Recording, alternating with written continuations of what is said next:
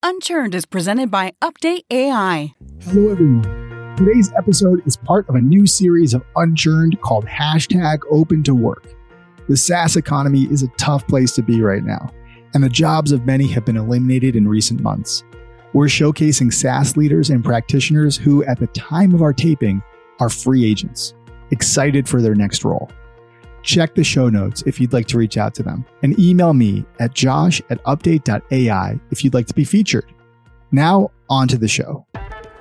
Welcome to Unchurned, a show about the leaders and innovators of companies who have forged incredible customer relationships and stories you can use to advance your own career.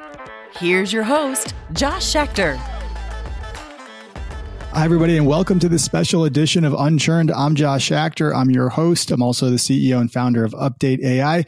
In this series, we call it #OpenToWork, and we are featuring some amazing, talented individuals who are free agents. I am here today with David Kirkdorffer. David, thank you so much for being on this episode. Thank you, Josh. I'm very glad to be here. Absolutely. So first of all, tell us a little bit about yourself. What have you been up to? What do you do? Gosh. Okay. So I have been doing B2B technology marketing for about 20 years. I started out in the kind of demand generation side of things, and have kind of my career has progressed. I've always ended up wearing the demand gen hat. But as one's career progresses, you pick up other responsibilities too, like around messaging and PR. I've worked in a variety of startups and scale-ups and some larger software companies. I guess the largest of which was Computer Associates. That's 10,000 plus employees. I guess I could consider myself today a full stack marketer, from positioning to performance marketing. And I think the thing that I bring to that's somewhat unique or has been consistent is being connective tissue between the sales and the product and the marketing team and the market itself. So I'm building programs and systems and metrics for sales opportunities for sales reps. My customer really are the sales reps, right? Especially startups, the existential problem, generating more business. Great. And I forgot to start us out with asking you a very simple, basic question, because I want to get to know you a little bit. So before we go into the full job stuff and career progression, which I want to learn about you, I want to know where you're from and where you live now. Oh, okay, sure. So perhaps from the accent, I was born in London, but I'm a US citizen. My father's from the Midwest. My mother is from the Middle East. They met in Switzerland. When I was a teenager, they moved to France. And I came to America to go to university. And I've been living and working here since. I'm currently in Boston. You're an international man, it sounds like. Yes. You've seen the world. Third or multicultural, kind of kid. Love it. Love it. Okay, so let's go to demand generation and marketing and the hats that you've worn and will wear. What do you love about what you do in SaaS and in the marketing realm? I'm a service-oriented person, and I like sharing ideas. And I like if the ideas I'm sharing are shared by my prospects. So this connection between what we do and what you need. So that's kind of my impulse. I'm serving sales in that a lot of my work is to help generate business for them. I like that being of service. It's just, I guess that's the, I don't know what character type this is, but I'm a service-oriented person. So I like this communication of ideas. Helping others. You like helping others and you like, it sounds like you like to collaborate.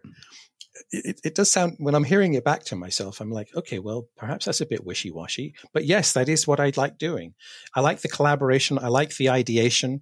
I like taking a concept and building out it into a plan, testing it, getting the feedback, revising it, working it through again. I don't claim to know the whole truth and the only truth on every situation. I've got a lot of experience, however, and I like to work with the folks who I'm working with, the team, the folks reporting to me, or the people I'm going to be presenting the information to try and kind of build what's needed for us at this time. Tell us a little bit about a transformation that you've undergone in your career. We all transform ourselves at some point or another. We all want to grow. We all want to progress. And that actually just really interests me in learning those stories of others. So I want to hear your story of you can call it a hero journey if you want, but your story of progression and growth? Okay, so that's an interesting question. You ask great questions, Josh, may I say. Thank you. So a little soul searching here. I think progression I've seen in my marketing is going from trying to convince people to do something to trying to just share the information needed so that they can choose themselves. Having an intent around educating, informing, inspiring, anyone would have done, younger people in their career. You don't know your customer. You've never done their job, but you know your tactic. You're a trade show person. You're a digital marketing person. And so you're trying to get them to register for something many times in marketing. And that impulse is very understandable. And yet it could be completely backfiring. So my transformation is to not try and go for quantity, but to try and go for quality.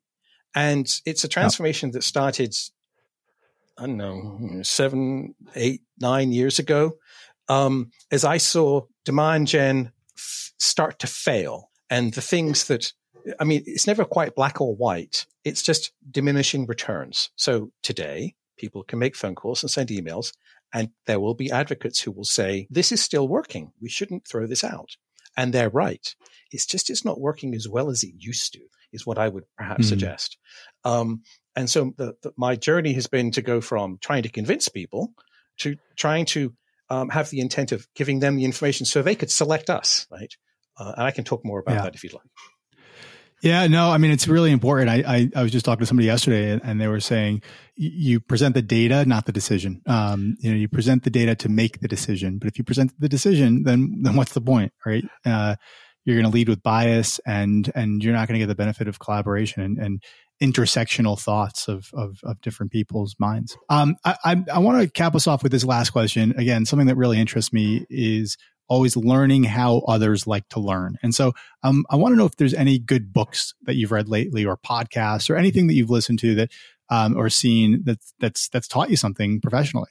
So I have been pretty active on LinkedIn, and LinkedIn has become my open university, if you will. So rather than a particular book or a particular podcast, I find that interacting with the content creators on LinkedIn has been where I've done a lot of learning over the last 3 or so years, where I've started to become much more active.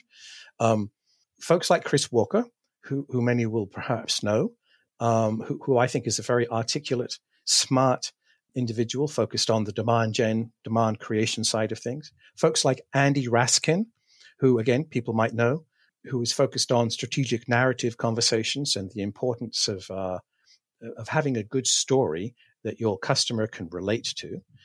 Brent Adamson, he is the author of or one of the authors of the Challenger Customer and the Challenger Sale. And I very much appreciate his way of looking at things. So following some of those. Josh Braun, who is someone who actually tried to sell to me once back in 2007, before he had a career in helping SDRs and AEs reevaluate how they go about communicating and building up prospect bases and selling. Those are just a few. They've all taught me something. They continue to teach me something. And being able to interact directly with them, which is the power of LinkedIn, as opposed to I'm just listening to a podcast, I'm just reading a book, and ask them a question and test them on things has been, I think, it's just a very, very nice way of learning. Wonderful. Wonderful. David Kirkdorffer, thank you so much for being on this episode. I wish you the very best. I know that you are going to soar in your career and in your next role. And thank you for doing what you do. Thank you for being with us on the show today. Thank you for this opportunity. Thank you for helping those of us who are open to work, giving us a little bit of a voice. It's never a good thing or a happy thing to do. And during an economic downturn, it can be a little bit more like uphill sledding. So I just wanted to really appreciate and thank you for what you're offering here. You're very welcome. Hey guys, it's Josh. Don't hang up. If you enjoyed this episode, you know what? Even if you didn't, I'd love for you to give us a rating in iTunes or Spotify. And after you do, email me at josh@update.ai with the name of your favorite charity. And my company, Update AI, will make a donation on your behalf. I'd love to connect with each of our listeners. Send me a LinkedIn request and I'll accept it immediately. Just go to www.update.ai/LinkedIn and it'll redirect to my profile. Thanks.